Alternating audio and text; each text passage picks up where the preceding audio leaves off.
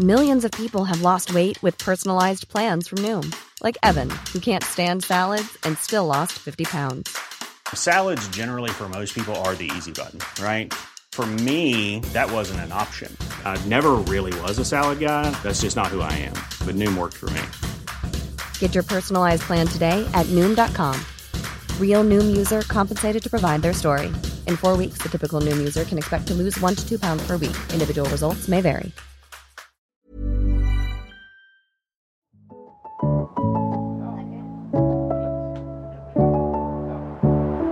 Hey y'all, I'm Taryn Finley, a senior culture reporter at HuffPost, and this is I Know That's Right, a weekly podcast about the latest in culture, entertainment, and trending conversations. Get ready because y'all already know what this is. We're going to a place where mainstream news and the wild west of internet culture collide. From the news that makes us say I know that's right to the mess that you know is as dead wrong as Joe Coy hosting. Never again. I'm breaking down the week that was, and we have so much to talk about. Then, as always, I'll be bringing in a guest for an in-depth conversation. This week, I'm chatting with my fellow HuffPoster, Marina Fang, and we are talking about the highs and lows of the Golden Globes. And baby, the lows were lowing, okay? This is I Know That's Right. I know that's right. What a year this has already been. We're only 10 days into 2024, and this year's news has been nothing short of chaotic, child. It's all over the place, and you know we're about to dive into the headlines of the week. It's only right that we start with the news that I'm saying I know that's right too. First and foremost, after not so successfully hiding her pregnancy for most of 2023, Halle Bailey finally revealed that her and her boyfriend DDG recently had a son, and his name is Halo. How adorable. The singer shared the photo of the new parents' hands holding baby Halo's hand and captioned it, quote, "The greatest thing that 2023 could have done for me was bringing my son." And she added that, quote, "The world is desperate to know you." And you know what? She's not lying. She's not lying. It wasn't our business, but we were all up in her business. We were pressed to know if in the year of The Little Mermaid, if in the year of The Color Purple, if Halle was pregnant. And a girl like me is nosy, but also, you know, I'm still a girl's girl. So I'm like, girl, that's your business. But also, let's see the maternity photos. But I know it's going to be a while before we see a full picture of Halo. And I truly don't blame her because people can be really weird and cruel, even toward celeb children. I will never let y'all live down how y'all treated Blue Ivy. And I totally respect it, child. If it was me, I would have kept hiding that baby from y'all. Okay. Like, we not doing that. But anyway, I'm happy to see that she safely delivered, and both her and DDG seem really excited for their parenthood journey. Congratulations to them both. And not for nothing, Halle and Halo, it sounds really cute. Like that name combo really eats. And before I get out of the I Know That's Right, I do have to give an honorable I Know That's Right mention to Regina King, who will star as Shirley Chisholm, the nation's first Black woman elected to Congress, in the new Netflix film Shirley. This will be her first film since the tragic passing of her son, and I'm so happy to see her blessing our screens once again. I love it. Yay for new life. Yay for healing. Yay for hopefully what's setting the tone for 2024. Period. Okay, the story I'm asking myself is that right about this week, y'all, oh my God, I'm not gonna lie. I'm getting my life a little bit off this story. It might need to do a longer segment on it later on, but there's currently a comedy war brewing. And it all started with Cat Williams' 3-hour interview on Shannon Sharp's Club Shay Shay podcast. Now, I wouldn't be I've never listened to an episode of this podcast. I'm only familiar with it from clips that I see on social media until Cat Williams came on and really let the chopper sing. Oh my God, the comedian known for The Boondocks, Friday After Next, and so many other projects, fired shots at several of his fellow comedians. And I mean, he was out for blood, y'all, from jump. Let me go ahead and list out. This ain't even a comprehensive list, but I just have to list out a few names of who he came at and for what. And if you haven't watched the interview yet, here's a little synopsis. He called Kevin Hart an industry plant. He called Ricky Smiley a liar for saying he was supposed to play Williams' role of Money Mike in Friday After Next instead of the role of the crackhead Santa. He said Steve Harvey stole the concept from Mark Curry's Hanging with Mr. Cooper for his own show. Cat also said that Cedric the Entertainer stole material from him. I'm not even scratching the surface, y'all. That's not even the full list. Michael Blackson, Earthquake, and Ludacris, who's a rapper, not even a comedian, all got hit in this 3-hour interview. Like, Cat came with some real low blows and amazing one-liners that are going to stick with me throughout the year, like this one. You having an unnatural allegiance to losers is not like you. And I'm not going to lie, it's a mess. It is such a mess, but it's the kind of mess that I'm low-key living for. Following this story has, I'm not gonna lie, it's been my guilty pleasure of the week. It really has. If you listen to the interview, you can tell Cat clearly embellishes a lot in the interview and like goes off the deep end where I'm like, ooh, okay, where are we going with this? And he's clearly playing dirty right now, but calling out fellow comedians to step up to the mic instead of punching down is honestly what we need to shake up the older generation of comedians. I mean, we used to look at the folks that he's calling out, a lot of the folks that he's calling out, as the kings of comedy, but it seems like many of them have gotten lost with the times instead of changing up their act to be funny by today's standards and not by the late 80s, early 90s standards. I mean, this is a conversation that we keep having and that keeps going on, especially as comedians increasingly become unfunny and problematic. My only wish is that Cat went after Dave Chappelle and his transphobic ass stand-up with all of this too, but hey, a girl can only dream. Kevin Hart, Ricky Smiley, Cedric, and a few others have responded to Cat's interview. Ludacris even wrote a diss rap, LOL. And Cat is telling them, Kevin Hart specifically, like, if y'all want to squabble, let's get on the stage and battle it out like real comedians. He even has Kevin Hart's ex-wife, Tori Hart, touring with him. She will be joining him for a few dates on his upcoming Dark Matters tour. That is ridiculously petty, and I love it. I love a little bit of drama. I love a little bit of entertainment drama, especially because we're not getting this type of beef with rappers. I mean, the rappers who beef these days, they don't take it to the booth. They don't exchange bars. They exchange shootouts. And no, like, we don't need any of that in 2024. We've lost too many rappers. I'm digressing, but like, this is the kind of beef I love. Cat Williams, my fellow Daytonian, you are not all the way right, but I can't say you're all the way wrong either. I will be watching to see who actually steps up to the mic and who fumbles, child. It's a mess, okay? I want to know what y'all have to think about this, though. I really do. Hit me up at _, tearing it up on socials. Chime in. What do you think of this whole back and forth? Do you think this is good for comedy? Do you think Cat Williams is right? Do you think he's wrong? Like, let me know at _ tearing it up. Hit me up and let's keep the conversation going. Lastly, of course, the dead wrong of the week. Y'all already know this goes to Joe Coy after those weird ass jokes while hosting the Golden Globes on Sunday. Listen, I know it's a hard job. I know you just got the job 10 days prior to hosting, but it really sucked to see how much you missed the mark and how much you just didn't get it. Now, I wasn't crying in my pink like a lot of people said they were, but reducing Barbie to a movie about a doll with big boobs was just so weird.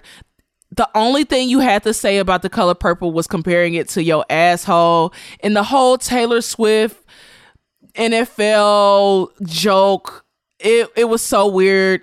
She gave you the energy that you deserved.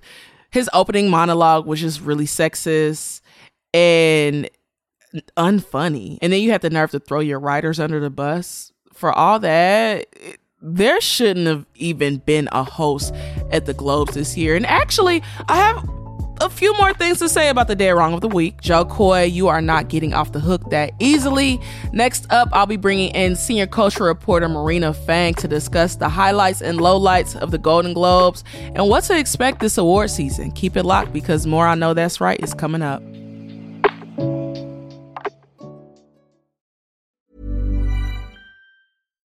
Here's a cool fact. A crocodile can't stick out its tongue. Another cool fact, you can get short-term health insurance for a month or just under a year in some states. United Healthcare short-term insurance plans are designed for people who are between jobs, coming off their parents' plan, or turning a side hustle into a full-time gig. Underwritten by Golden Rule Insurance Company, they offer flexible, budget-friendly coverage with access to a nationwide network of doctors and hospitals. Get more cool facts about United Healthcare short-term plans at uh1.com.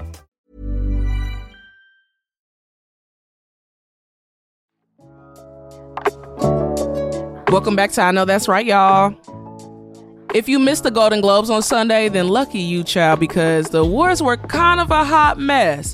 From host Joe Coy bombing out the gate with his opening monologue to the very cringe questions reporters asked the Bear star Ayo Adebri about her co-star Jeremy Allen White, it felt like there were more misses than hits this year.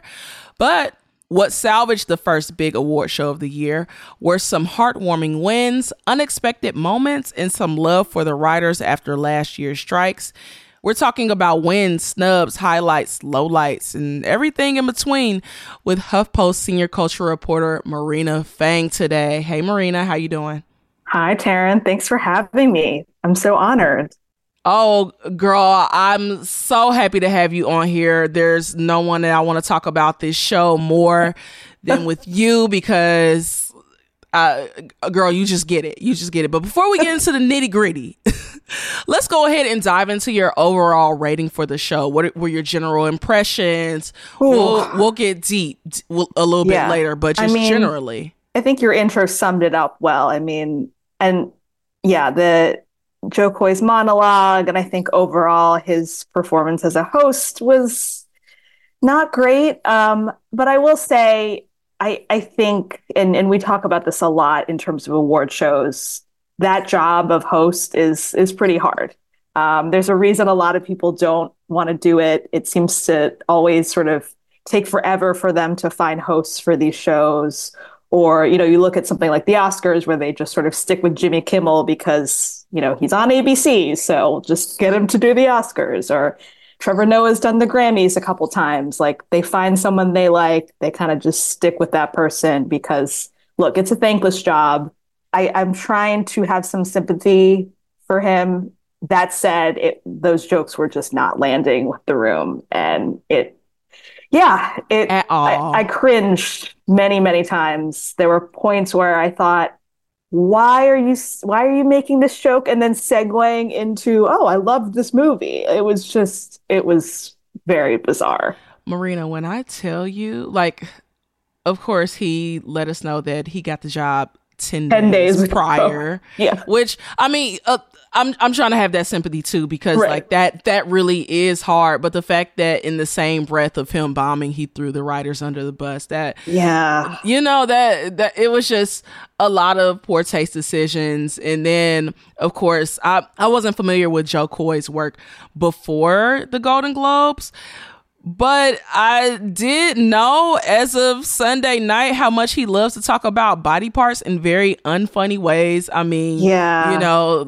That whole, Barbie is a movie about plastic dolls with big boobs. To talk about the biggest movie of the year and the only joke you can make about it is about plastic doll boobies is not in great taste. Yeah, and then he did the same thing with The Color Purple, essentially. Yeah. Like, that one was so cringe. And Yeah. I don't know if you saw the table where the Color Purple actors were sitting, but nobody found that funny. And Yeah.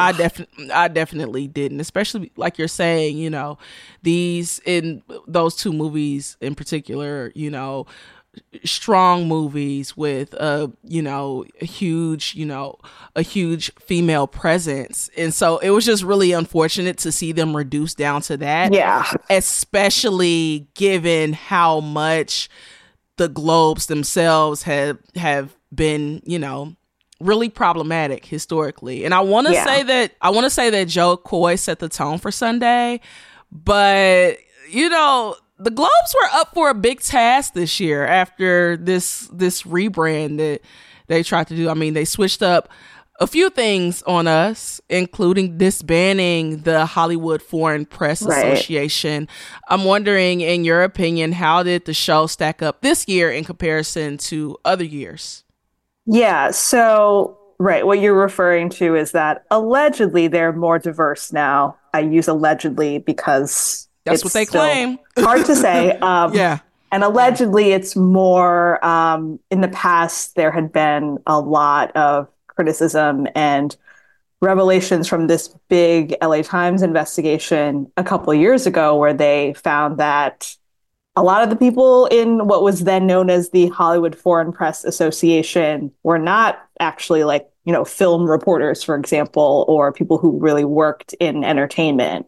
And again, allegedly, they have now invited a lot more members who actually do write about entertainment or work in entertainment. So, yeah, and I do think the winners to some degree reflected that. Like, a lot of the winners felt like they were sort of, for better or for worse, kind of rubber stamping the things that, you know, we've all been talking about, the kinds of shows and movies that have been winning awards already and been at the top of everybody's lists, which in some ways feels like, okay, they're trying to kind of rein it in and not do Golden Globes famously for years.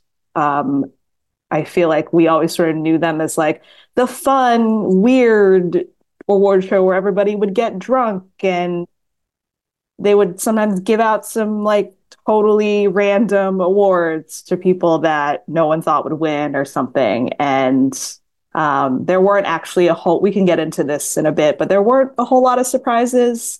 I'm still trying to figure out whether that's good or bad because, you know, sometimes those awards were really fun when someone totally random would win and we would all be like, what, who, them? Yeah, I don't know. It's interesting. It definitely feels like a moment of transition for the Golden Globes and, you know, whatever this new organization. I think they're just called the Golden Globes now. Yeah, it's the Golden Globes Foundation, which sounds made up, but it's not. Well, I mean, kind of it is. It's new. So, you know, everything is made up in a sense, but we won't get too existential. But let's get into those wins, right? Because not only wins, but also key moments of the night. I mean, of course, Christopher Nolan's Oppenheimer dominated the film category. Succession won big. Every time Succession won on Sunday, of course, I played the music. Of course, I was thinking of you, Marina, because I'm like, no, because because you're a big reason why I started watching Succession season 2.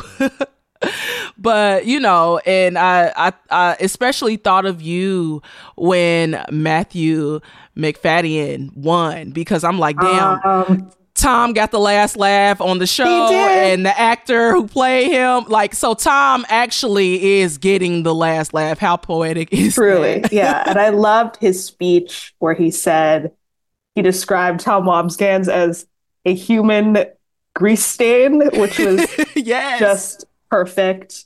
And noted, he said something like, I enjoyed every moment of playing the human grease stain that is Tom Wambsgans, and then paused and said, CEO Tom Wambsgans, to remind us all that as you just mentioned, he did end up on top at the end of the show. I mean, yeah, you bring up Succession. I mean, of course, just happy to see that show get to take, I think, a really well-deserved victory lap for that final season. And I assume, we'll probably see that at the Emmys next week too, because I would be shocked if they didn't win or, didn't dominate at the Emmys too. But yeah, I'm so glad to see all of them. Kieran Culkin won too, and I felt like he had such a great run, especially this last season. I feel like Roman had a bigger arc. I loved his speech too. Yeah, oh my so God. good. So good. So very, very him, I thought.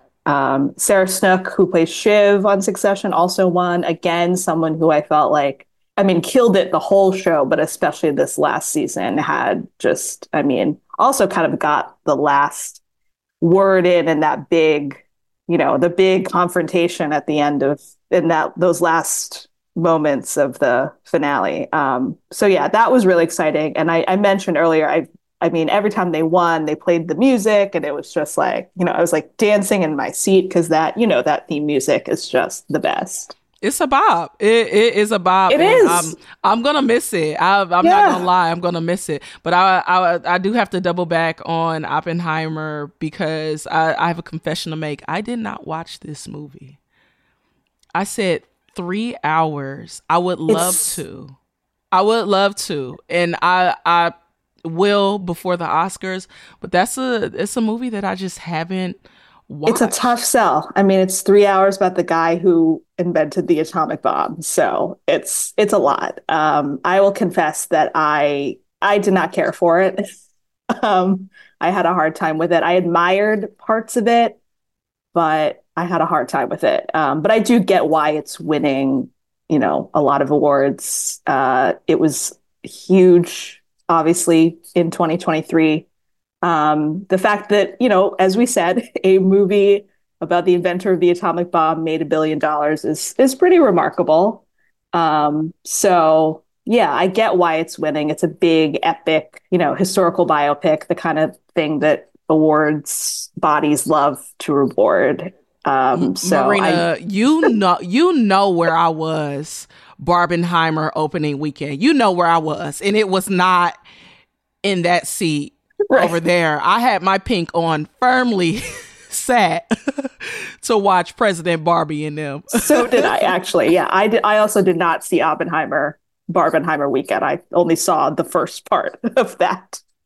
Period. We gonna get into that too. Yeah. So I do have to get into Beef because it swept in the limited series category, which was when I watched Beef, it captured me. Like, I finished it in one sitting. That was something that I was so thankful that it was bingeable and that I didn't have to wait to see.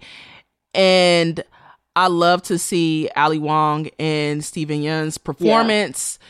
And because it was definitely, their performances were definitely some of the best that I've seen this year, TV-wise. Yeah. I will say, I'm surprised just a bit that David Cho's comments about sexually assaulting Black women seem to get reburied even in the campaigning for award season. Yeah.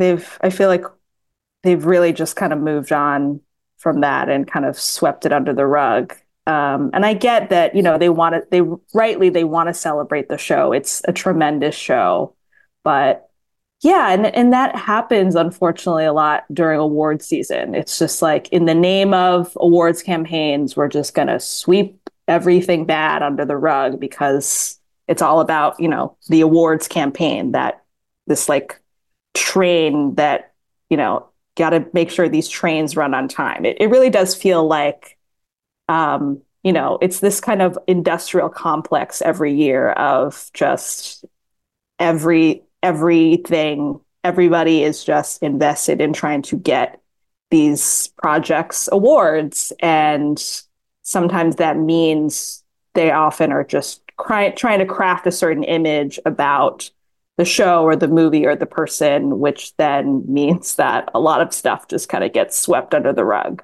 Yeah. Yeah, it's really unfortunate. I I noticed there were a lot of the same shows winning, and there was a lot of repetition. And if you all go to HuffPost live blog of the show and, do a quick recap, I think y'all, you, Aaron, and Candace put it perfectly about the dispersion of awards throughout different shows and movies. I was delighted to see some of my faves, like The Bear, get that shine, and but at the same time, it did feel a bit like, okay, all right. It felt repetitive, and I think that's kind of speaking to what you were saying a little bit earlier about this kind of new chapter of the Globes. Yeah, it does feel like they're sort of, again, and I love so many of the things that won last night. I put in our live blog that, we've mentioned some of them already. Succession, The Bear, Beef, those were the 3 shows that dominated on the TV side. I love all of those shows so much.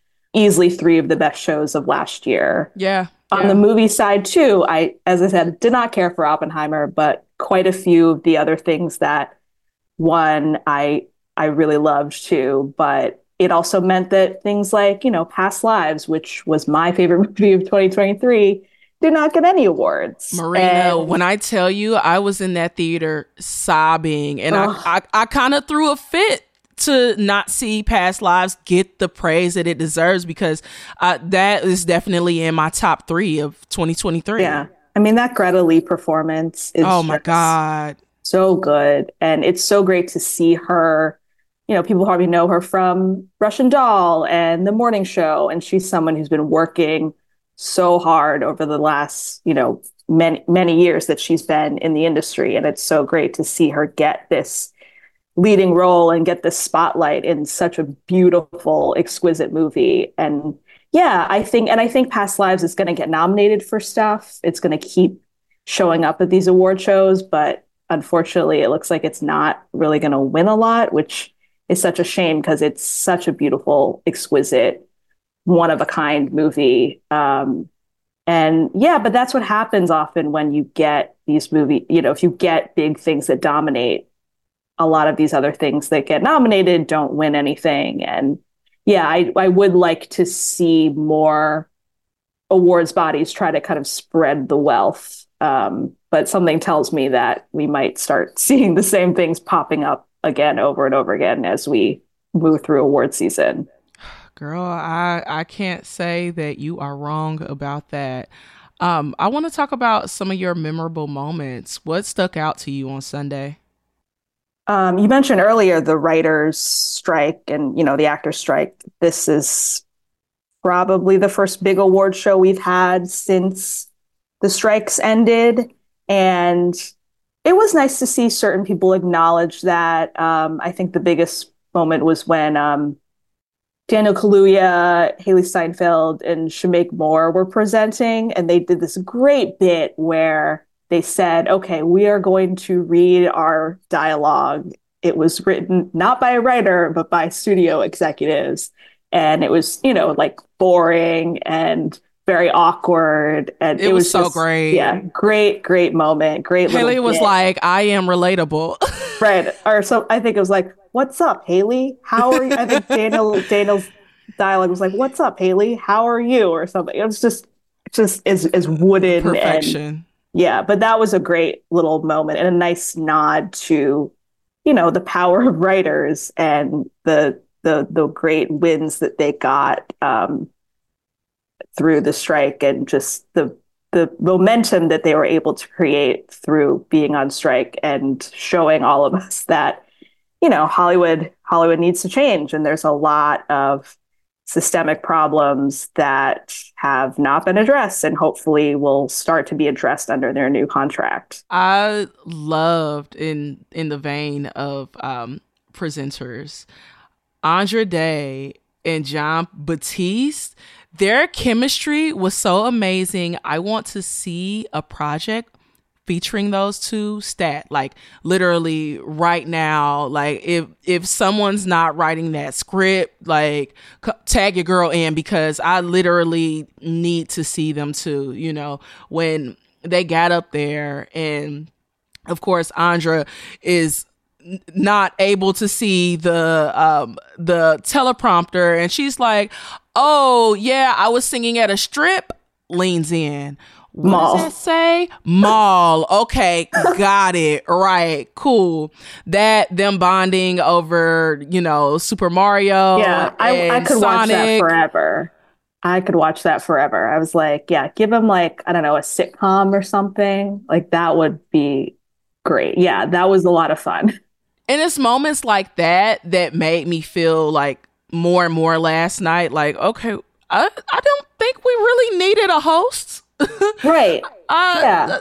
Yeah, we don't. I don't know. I really don't know. Opening monologues can be cool. They can be fun, but the fun really came when, with the organic moments, right? Of actors just getting up on stage and doing their thing, showing their personality. I think like that's really why I still watch the Globes, is because right. I think we get to see a bit more of that personality, even the moments of like Selena Gomez coming over to Taylor Swift, like on a gossip tip. We don't know what they were talking about. The internet says like, oh, Kylie didn't want Timothée Chalamet to take a picture with Selena. We don't know what the hell happened. We do not know. Yes, and it's fun. And it's fun. And I think that's the fun of it. Yeah. And that's the fun of these shows. And I think the Globes was trying to take itself a little too seriously. Right.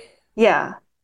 Yeah. I mean, we've always, like I said, they've always been the sort of more fun, loose award show where everyone, they all got like wine at the table and everyone looks kind of drunk and it's great. And yeah, and I think to some degree, you mentioned the sort of the organic moments, and I feel like all award shows, we remember those moments and not the like, the host. I mean, sometimes if the host is really good or if the host bombs, we remember that. But I feel like the best parts of award shows are always the unscripted things and the things that you can't like plan out in advance. You mentioned, do they even need a host? And I mean, the Globes for a long time didn't have a host. And a lot of award shows, they've sort of gone back and forth between having a host, not having a host. I can see the argument that maybe you need someone to just kind of hold everything together and make things kind of flow. But like, that was obviously not happening last night. And we've seen a lot of other award shows where that's been the case, where it's like, I don't know if we needed someone to host. And again, as we said up top, a lot of people don't want that job. So yeah, I don't know. That question is always, that's like a perennial award season question of, do we need hosts? Why do we have them? Is it necessary? I have a couple more highlights that stand out for me from Sunday. And I have to shout out Lionel because I remember watching him, come up. Like I've been an Odd Future fan, and seeing him come up to literally to accept a Golden Globe for this show, which he's honestly so amazing and so good. It's just such. That's been one of the more pleasant surprises that I've had from, folks from that group, from Odd Future and their kind of rise. A lot of them have come up and, done the damn thing. I know Taco, he's out in Hollywood and he's been in a few films. Lionel just has such a special place in my heart. I love to see him thrive. And then, of course, Lily Gladstone, my God, made history. She won Best Actress for Killers of the Flower Moon. And as the first Native actor to win this award, that is just so amazing. But also, when you think about these firsts, and this comes up every award cycle where there's a first. Every first, you're like, why now? Why in 2024? Right. Why did this take so long? I mean, we know why, but but she gave a wonderful speech. And for people who haven't seen the movie, which, you know, we're talking about long movies. It's another one of those movies that's a tough sell. It's 3.5 hours long.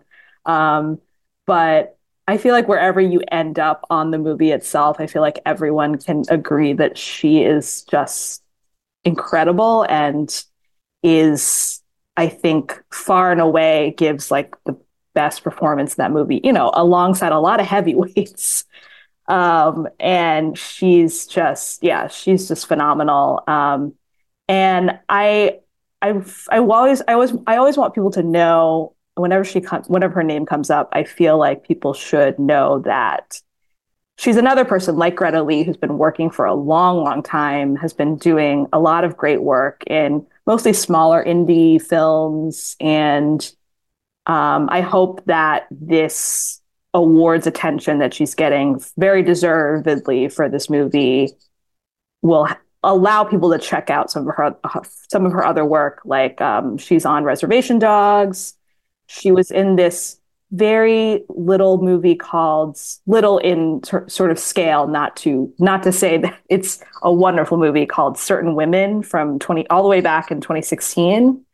So I hope people check that out. And she's one of those people who's been working again for a very, very long time. And I think people should always remember that whenever someone is getting their sort of, you know, quote unquote big break, it's because they've worked for a very long time and they've been trying to, you know, break down those barriers and trying to find work in an industry where, you know, it is very hard. And, you know, she referenced that a bit in her speech about how it's been really hard to get work as a Native actor, and particularly work that, you know, is meaningful and authentic and representative and being told from, you know, a Native perspective. And, you know, Killers of the Flower Moon is still a movie where those questions are still coming up. And I think it's a tremendous movie. I really, really admire it. But yeah, I mean, those questions are still there. And it's a movie that I wrote a piece about when it came out, about sort of the questions that it raises about framing and who is centered and who gets to tell these stories. And I hope that her win and, you know, the hopefully continued success she has then allows for more Native artists to, you know, actually get to tell their own stories. Another history-making win, but not quite in the same respect and not quite with the same weights. The Barbie movie won the New Box Office Achievement Award. When I say new, that's not the title. I know these awards have long titles. New is right. Not included in the title. New because it's a new award. Right. It's they added it this year that they've added this award. And it gave very much, I'm leaving here with something energy, no? Yes. Yeah. Sunday night in the live blog, Candace and I had a little discussion about this. And yeah, it felt like, okay, I guess we're not giving Barbie any other awards, so we'll give it this one because it did, you know, it was the highest grossing movie of 2023. Yeah, it was a weird award. And, you know, not to, obviously that movie was huge and made a lot of money and was, I think, did a lot, like in terms of trying to balance, like, this is a movie about a toy and this is a movie made by two major corporations, but we're also trying to do something original. I honestly think Greta Gerwig made the best movie she could, given all of those conditions. But still, it's hard to square that, you know, the sort of originality of the movie with the fact that it's just, you know, it's a 2-hour advertisement for a toy on some level. Yeah. What's really interesting to me is how essentially they decided to add this category now, and kind of what was different than when the Academy tried to add the popularity contest category. That's not what it was called, but that's essentially what it was with the Black Panther. Right. Yes. Yeah. And you know, like, Twitter gave them hell. Black Twitter specifically gave them hell. And they was like, oh, my bad, y'all. Never mind. Skirt. They like, it was one of the, like, the quickest walkbacks ever. I mean, they introduce it and then very immediately we're like, all right, we're not doing that. Clearly, none of you liked it. We're like, yeah, obviously it was. But yeah, this felt like, yeah, I was honestly surprised they even did this, given what you just said, which is that the Oscars tried it and it went disastrously. Yeah, and this is a weird year to add it because obviously, as we've been saying, Barbie and Oppenheimer did really well and also were critically acclaimed. And, usually I feel like people want this kind of award because they see this gap between the movies that make money and the movies that do well in terms of awards and acclaim. But, this year we didn't have that issue because Barbie and Oppenheimer did both of those things. I also wonder, one of the nominees in this category was Taylor Swift's Eras Tour film. And I cynically, I wonder, was it also a way to nominate her so that she would show up? I mean, friend, nothing is by accident.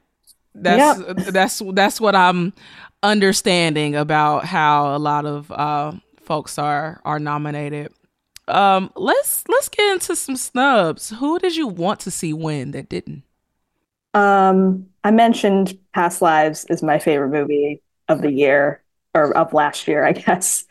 And I mean, I wasn't expecting it, unfortunately, to win anything because there's some pretty stiff competition in a lot of these categories. But still, I just adore that movie. I think it is just so exquisite and one of a kind, and I really, it's been sad. It has won a lot of the sort of critics awards, and it's not that it's getting shut out completely, but it seems like as we head into these bigger awards leading up to the Oscars, it looks like it's maybe not going to fare as well. And I hope people I don't think people will forget about it. I think everyone who has seen it, I haven't heard anyone say they didn't like it.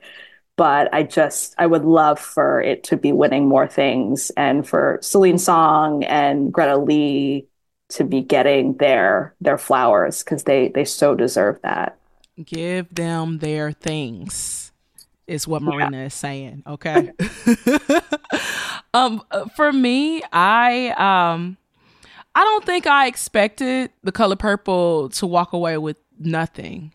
It's such a classic work, and I think Blitz did a great job trying to merge all three pieces together into one film. I don't think that it translated for me as a viewer as well as I wanted it to, especially in the first half. I think the pacing for me was a bit off, but it was really the performances that sold it for me. I love to see, Divine Joy Randolph walk away with Best Supporting Actress award for The Holdovers. I have to say, she's another person. I mean, we keep talking about people who have been working for a long time and finally getting their due. And she's another one who, I mean, I feel like I had some mixed feelings about The Holdovers. I think she's great in it. I'm glad to see her win, but in my head, I'm sort of pretending this is for like Dolomite Is My Name or High Fidelity or like that. And that's kind of what it felt like to me. And I do love Divine. I absolutely do. And I think her work is stellar. And she was like literally the best thing of High Fidelity for me. I hated when that show was canceled because especially because they teased that we were supposed to get more into her character's arc for season 2. Like that is just one thing that I'm still really mad about that show pissed about. But like you make a good point of it feels like a lot of times these organizations give awards to especially actors of color after they've kind of already realized like, damn, we missed the boat on that. Like, and not to say, because I know some of y'all are raggedy and gonna think that we're saying that she doesn't deserve it, because she absolutely does. Totally. She absolutely does. It was just really interesting to me to see Danielle Brooks not get it, because I know like what I felt watching that. But again, congratulations to Divine, girl. Like, you the shit. And you honestly are the only reason that I'm about to watch The Holdovers, because, you know, I go into award season, I'm like, some of this shit I'm just not gonna watch, and some of this stuff I'm like, all right, maybe. But in that same realm, okay, Marina, please tell me, convince me, should I watch Poor Things? Because I was really going for Fantasia to get that award. So please convince me. Should I watch Poor Things? Emma Stone. I think you should. Actress. Okay. Poor Things is it's hard to describe what the movie is about because it's kind of weird, to be honest. But I think Emma Stone is like, feels like a new level for her because the technical difficulty of that performance is so impressive, and that she managed to pull it off is, I think, a reason to see the movie. But yes, it is weird. I agree with you that Fantasia was incredible in Color Purple. Yeah, and it's a little strange that movie's been getting kind of middling reception from a lot of these awards. I mean, I shouldn't say strange because, again, we know why. We know why. We know why. Okay. Okay. I want to put us in reverse and look at the grand scheme of things really quickly, because, Marina, I want to know what the Globes can keep, as in keep that far away from my television next year. What can stay, and where can they do better? I mean, you know, we mentioned the popular film, box office achievement. I think that's what they're calling it. The popularity contest. Yeah. You had it right. I don't know. I don't know about that. I wonder if they'll keep it next year or decide to get rid of it, because it's just a weird award to give. I think some people would say, I actually remember seeing on Twitter people posting the like Don Draper meme of like, that's what the money is for, because yep. Truly that is what the money is for. These movies made a lot of money. That is their achievement. I don't necessarily think we need to give them awards for that, especially when you have movies like Barbie and Oppenheimer, which are winning awards for that. So yeah, I wonder about the fate of that award, because it did feel a little bit out of place. Yeah, I mean, and the host question, I feel like every year we will return to this question of, does X award show need a host? And I think we'll definitely have that debate again next year, I'm sure. Mm-hmm. And then what can stay? What do you feel like was just superb? What was bee's knees for you? I think the show is still as weird and fun and loose as we remember them. Maybe not as much, given the sort of, I guess, conventional nature of who actually won. But as you said, we had a lot of fun moments, had a lot of great speeches, as always. And those are the things that kind of sustain these shows. I mean, this is why we watch these shows. This is why we tune into live TV, because we want these organic, unplanned, spontaneous things to happen. And so I think as long as award shows keep doing that, I mean, I'll still watch. I mean, I love award shows. I've been watching all of them since I was a kid. And it's part of why I do this job, honestly, is I love award season, even though there's you got to take the good with the bad with award season. And there's quite a lot of bad. A lot of things that make me cynical about Hollywood, but I still love award season somehow. Girl, it's really love hate. I'm gonna retweet everything you said, and also add that I don't know which was longer, the walk from their seats as the celebrities went up to get their awards, or the name of these damn categories. But that is something that they can keep for me. Oh my God. Yeah. Let's wrap it up. Let's keep shit succinct and keep shit moving, because it's a lot. Yeah, I mean, poor Ali Wong she must have been like somewhere in the back for some reason. I don't know why they put Ali Wong in the back. That she does not deserve that. But I was just like, why?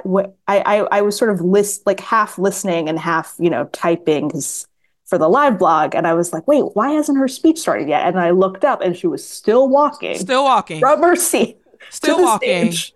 Globes are over. What does this say for the Emmys next week and the Oscars, which is coming up soon, child? I don't know that date, but soon. In March, I believe. In March. Yeah. Wow. It's still a while for the Oscars. This is the beginning of the kind of long slog that is movie award season. But yeah, I mean, this year is unusual because of the strikes, the Emmys were pushed back. And now we have the Emmys on Martin Luther King Day of all days, but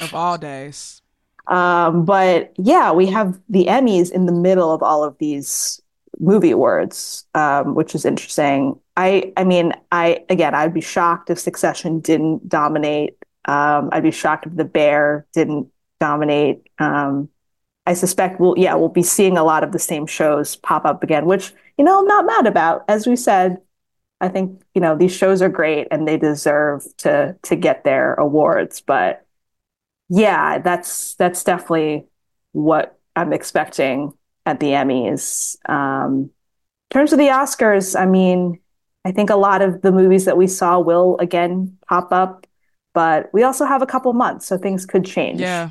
Yeah. These voting bodies are so predictable. I can't call too much of a change, but hopefully we do see past lives. Hopefully we do see actors from The Color Purple. Hopefully we see some of these more overlooked, but also kind of recognized shows and films get there. We can only pray. Oh, justice for Abbott Elementary. Yes. Marina, I appreciate you so much. But before we go, I have two things for you. First, let us know what is keeping you sane. What is getting you through the week that is this long ass year already? Oh, We're halfway through January, but is there a pop culture staple or even a niche culture staple that you're really leaning on? This is not a pop culture thing, but I have to say the holidays and even into the new year, I've been reconnecting with a lot of people, old friends, and just that has been really sustaining me, which is nice. I've been able to just remind myself that I have this rich tapestry of people in my life, and it's been nice to just kind of, catch up with people. And yeah, it's nice. And it's just like people from various parts of my life, various phases of my life. And it's been nice to reconnect with them. And I realized I don't have to do this just at the holidays. I can do this all year round. So yeah, if you, for anyone out there, if there's someone you haven't talked to in a while, you should drop them a line, see how they're doing. And yeah, so I'm trying to kind of sustain that energy as we get into the thick of 2024. I love that, especially because this year is going to be a doozy, and I think we all could benefit from being a little less online. So I love that so much. For sure. And then last thing, what is one thing that you know is right? One thing I know is right. Well, I have to say, you've been killing it on the podcast. I'm really proud of you for getting to relaunch this. I mean, you've done a lot of podcasting before, and you've always just had such a real gift for this. So I'm so happy that, you're doing it, and you've had such a great run at the show so far. So that's my answer to that. Marina, please do not make me cry, because I was not expecting that. I appreciate you so much. You have just such a gifted, analytical, sharp eye for pop culture, for culture. I love so much that we get to work together, and I get to call you a colleague. I appreciate Likewise. I appreciate you for being on the show, girl. Thanks for having me. Like I said, it's an honor. It's an honor to be on with you, and you're great. You're killing it. Okay. We got to cut before I really cry. I'm about to bust out in tears.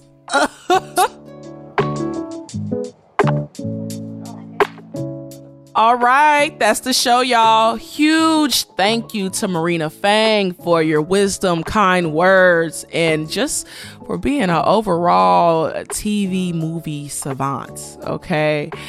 And thank you all for listening. As always, I want to know what y'all want to hear on the show. So if there's a topic or story or just a random niche musing you want me to explore, hit me up at _tearing it up. Don't be shy.